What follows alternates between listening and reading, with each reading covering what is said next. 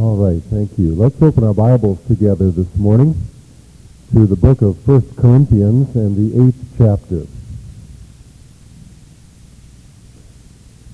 1 Corinthians chapter 8, and I'll invite you to read along in your copy of the Bible as I read the scripture for us from the New American Standard Version.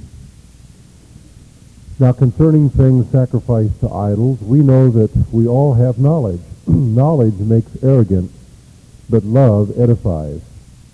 If anyone supposes that he knows anything, he has not yet known as he ought to know, but if anyone loves God, he is known by him. Therefore, concerning the eating of things sacrificed to idols, we know that there is no such thing as an idol in the world, and that there is no God but one. For even if there are so-called gods, whether in heaven or on earth, as indeed there are many gods and many lords, yet for us there is but one God, the Father, from whom are all things, and we exist for him, and one Lord, Jesus Christ, by whom are all things, and we exist through him. However, not all men have this knowledge, but some, being accustomed to the idol until now, eat food as if it were sacrificed to an idol, and their conscience being weak is defiled. But food will not commend us to God. We are neither the worse if we do not eat it, nor the better if we do eat. But take care lest this liberty of yours somehow become a stumbling block to the weak. For if someone sees you who have knowledge dining in an idol's temple, will not his conscience, if he is weak, be strengthened to eat things sacrificed to idols? For through your knowledge he who is weak is ruined, the brother for whose sake Christ died. And thus by sinning against the brethren and wounding their weak conscience when it is weak, their conscience when it is weak, you sin against Christ. Therefore, if food causes my brother to stumble, I will never eat meat again, that I may not cause my brother to stumble. Well, these seem like strange words, far out of touch with where we live in the end of the 20th century. But in fact, they're very vital to what we are facing in our world today.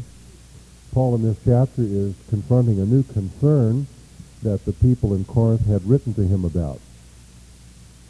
It begins with a matter of Christian liberty, as he addresses here, which Paul has already touched upon in chapter 6 and verse 12 in our study. But we're going to find that this theme carries through actually chapter 11. So what Paul wants to talk about here introduces a whole subject that generally is under the category of Christian living. And it will take 4 chapters of this book for him to give his heart regarding what he wants to say. The cultural issue that brings the issue of Christian liberty into focus here is the eating of meat that had been sacrificed to idols.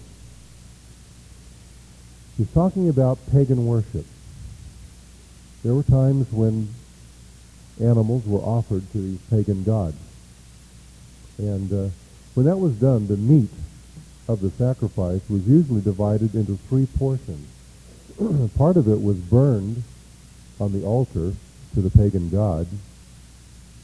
Part of it was returned to the offerer so that he went home with some meat. And then a third part was given to the cultic priest who offered to this god on behalf of the sacrificer. And that priest would either use it himself or he would sell it on the market, and that was one way that he supported himself. So that was the cultural issue that the Corinthians were facing. Remember, many of them had come out of that sort of a background. Now the problem for the Christians arose in 3 ways. Since these public sacrifices were often sold to the market then would turn around and sell them to the public cheaper. The meat that had been offered to idols was less costly. And so there were families who struggled, should I, in order to help my budget, buy this cheaper meat, even though it has been offered before this to one of the pagan gods. Another way that the issue would arise was that unsaved friends might invite a Christian to their home for dinner. And obviously they would serve a delicious meal, but that meat that was a part of the meal very likely would have been a part of an offering to a pagan god. Should a Christian go to a non-Christian home and eat that sort of food? Then a third way the question arose was that in many public social gatherings were held at pagan temples. And so as part of these public occasions, they would be in situations where they would be given food to eat that had been offered to idols. So what to do?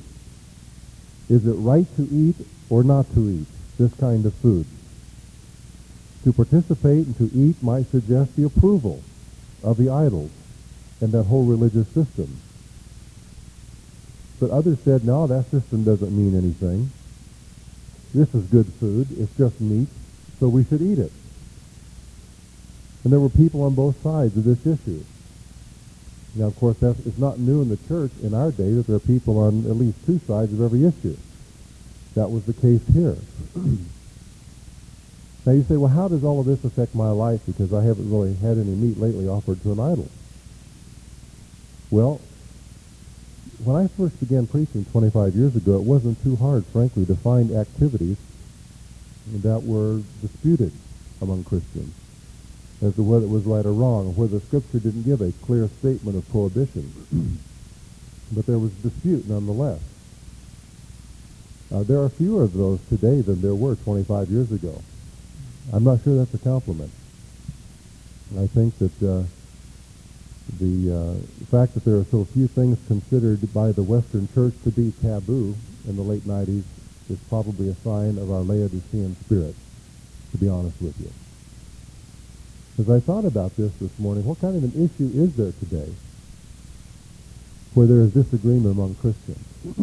Something that would sort of relate to the idol thing here. And I came up with one. And there may be more. And this may not be the best one. But I know that it's relevant because I've heard it discussed within our church and within the fellowship of people I know. And that is, should a Christian go to a casino for entertainment? Now, we see ads in the newspaper all the time about so-and-so appearing at one of the casinos in the state of Minnesota. And we hear these promotions about this or that being given away and this jackpot being won. Should a Christian go to a casino? We got two Christians here. We'll call them Jim and Tim. How's that? Nobody I know. But Jim says, I've got some extra money that I use on recreation, and whether I use it for fishing or to go to a casino, it's my choice. So I think I'm just going to go up to the casino this Friday night and see if I can win some money. And if I don't, I will use it on gas and bait anyway. And so, who did I say that was? Is that Jim? Okay, that was Jim. Now let's talk to Tim a minute. Tim says, you know something? Gambling was part of my past. I did that when I was a non-Christian. And to me, to go to a casino is really participating in something that's very ungodly, because that's how I wasted a lot of my money and my family's money before I became a Christian. I saw the futility of all of that. So now Jim sees Tim on the street and he says, hey, you want to go to the casino with me on Friday night? You see, there is exactly the kind of an issue we're talking about in 1 Corinthians chapter 8. The one man has a rationale as to why this is okay for him. He has a knowledge about it. The other person has a conscience that is stricken with guilt regarding going to a casino. Now, there are probably other examples that you can think of as to how this sort of a chapter applies. But let's take a look at what the apostle says. The first thing he talks about is what knowledge says in verses 1 through 6. Now, he's talking here about a specific issue, so let's think about that for a moment. He says we all know something. We have come to know something by God's revelation. There's some knowledge, he says, that we value. He says we may not know everything yet, but there is something that we do know. He says in verse 4, we know that idols are nothing. They're nothing. Idols are lifeless. Idols may be a front for a demon spirit that receives some kind of joy out of being worshipped through this idol, but the idol itself is wood, it's stone, it's some sort of a metal. Idols are nothing. No idol can represent the immaterial and glorious, immortal God of the universe. Idol is nothing. We know that. Paul says, secondly, we also know that there's only one God. Verses 4 through 6, he talks about this. He says this one God has revealed himself distinctively to us. He is the Father. By that, Paul is saying that God is a personal God, like a father is a personal being. And like a father has authority in his family, this personal God has authority in our lives. He says he is the source of the creation. He is the source of it. It all came from him. He's the cause of it. And he says we also know that this one God is our one Lord, Jesus Christ. He is the agent. Everything came into being through him. And not only that, it exists by him. It is sustained by him. That is who the one true God is. Paul says we know this, and the implication is that because this one God that we know created everything, there is nothing that is unclean, including this meat that has been offered to idols. He has created all things for us to enjoy and to eat, thankfully and in a right way. And so holding a piece of meat before an idol, offering it up to the so-called God, neither defiles this piece of meat, nor does it harm it nutritionally. We know that. That's what knowledge says.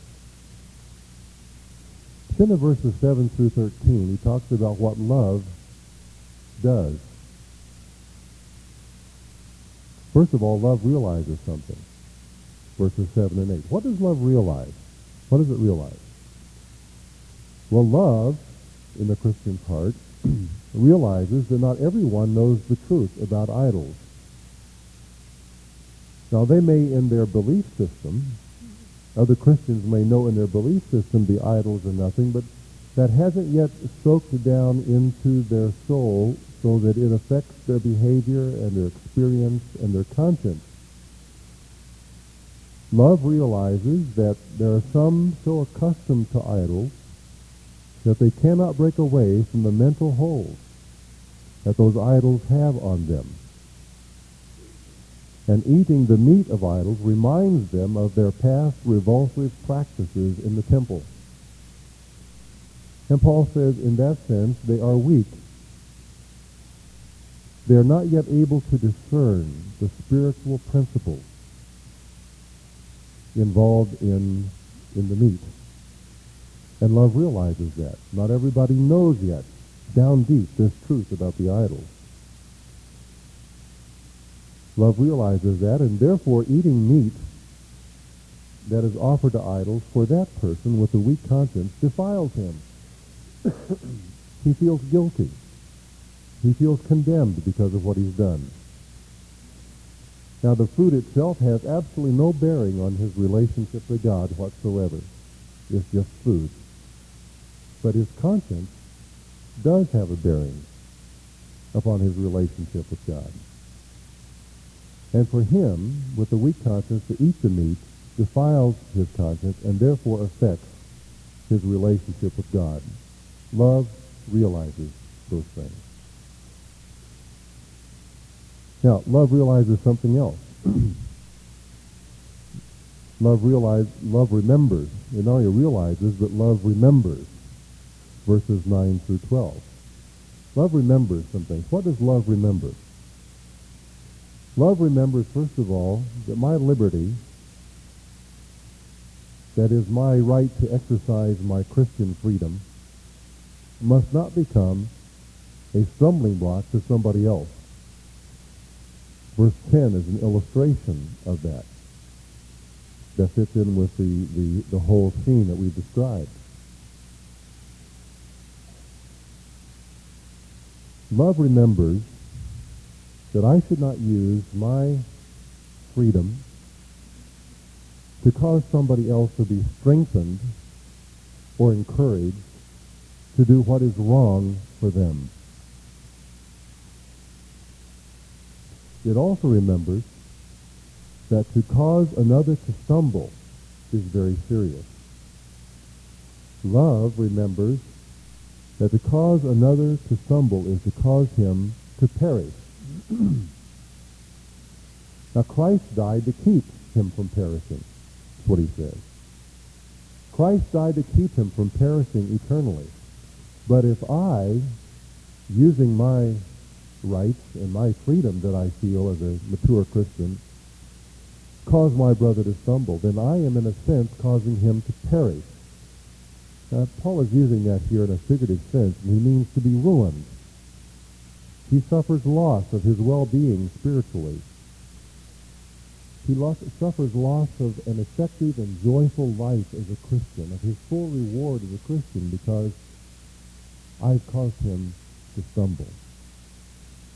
And love remembers a third thing, and that is to cause another to stumble is also to sin against Christ. Now, that's serious. He says, if I use my liberty to cause another person to stumble in his Christian life, I've not only sinned against him, but I have sinned against Jesus Christ himself. Because my brother is in Christ, as I am. And if I sin against him, then I cannot but sin against my Lord as well. And so Paul tells us here what love does. It realizes, it remembers, and thirdly, love resolves some things. Love resolves. In verse 13, we come to the conclusion. And what does love resolve? Paul says love resolves never to do anything that causes another to stumble or to be trapped in sin. Never by any means. That is the resolution. Never by any means do what will cause my brother or my sister in Christ to stumble in his or her life and to become trapped in sin. Now that was Paul's own principle. That was what he applied to his life. And next week in chapter 9, you'll see that. But here is God's point in this whole chapter about this strange meat that's offered to idols. Here's his point. That knowledge puffs up. It makes arrogant. But love builds up. It edifies. Back to verse 1. Love builds up, but knowledge puffs up. And here's what he's saying. When I, as a Christian, focus on my opinion and not the good of my brother, I will end up sinning against him and sinning against Christ, and I will ruin my brother. My opinion, whether it be right or wrong, tends to puff me up if I focus on it. Now I want you to notice that what these people knew to be true was absolutely doctrinally correct. Idols are nothing and there is one God. What they knew to be true was right, but Paul says even good theology can make you proud. if you focus on what you know and what your opinion is, rather than on what is good for your brother. And so the question I have to ask myself and you today is this: do you have an issue about which your opinion is more important than the good of your brother? Do you have an issue in your life that is more important to you, and what your opinion is on it, than what is good for your brother? If that's what you're focusing on, you're going to end up ruining your brother and sinning against Jesus Christ. Because when I focus on what I think, and what my opinion is, and what my knowledge is, even if it's right knowledge, when I focus on that, it ends up making me proud. But when I focus on what is good for my brother, what helps him, what ministers to him, it builds him up. And that, says Paul, is what we ought to be concerned about. And so to go back to Jim and Tim, what ought Jim to do?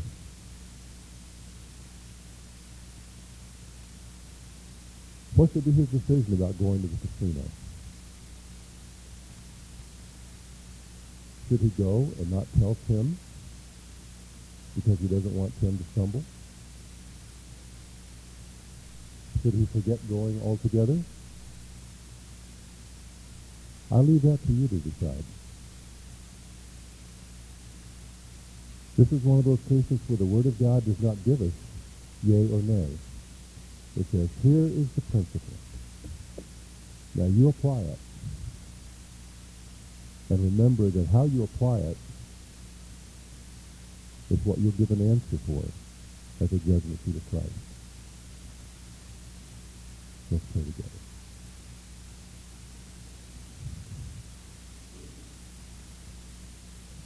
As we come to the Lord's table, it is important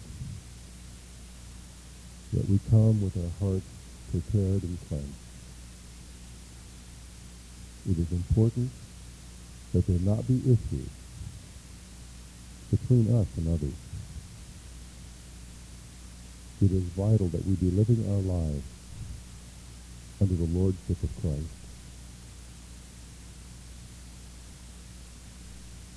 It is very important that we not be focusing on our opinions,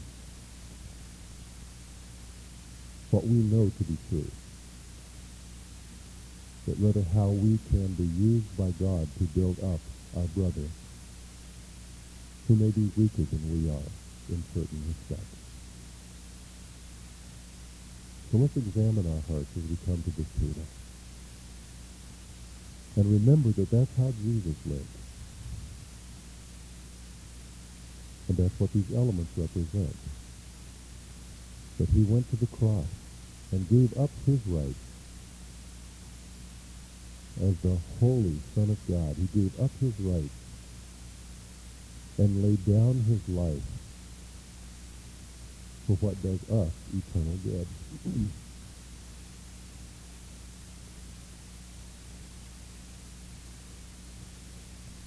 Lord, as you partake of this bread this morning, may the Holy Spirit cause each of us to search our hearts and to meditate deeply about what this bread means, so that we may truly eat it with gratitude.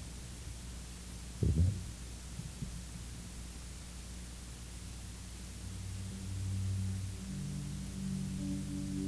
The same spirit of this table this morning, emphasizing our relationship with the Lord and with one another, we have an opportunity to participate in the Elders Fund today.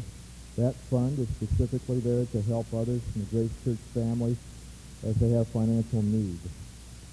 The early church practiced supporting each other and bearing each other's burdens, even the financial ones that they would run into. If you care to participate in that fund this morning, the offering box in the back of the church can be used for that, and indicate on the check that this is for the Elders Fund.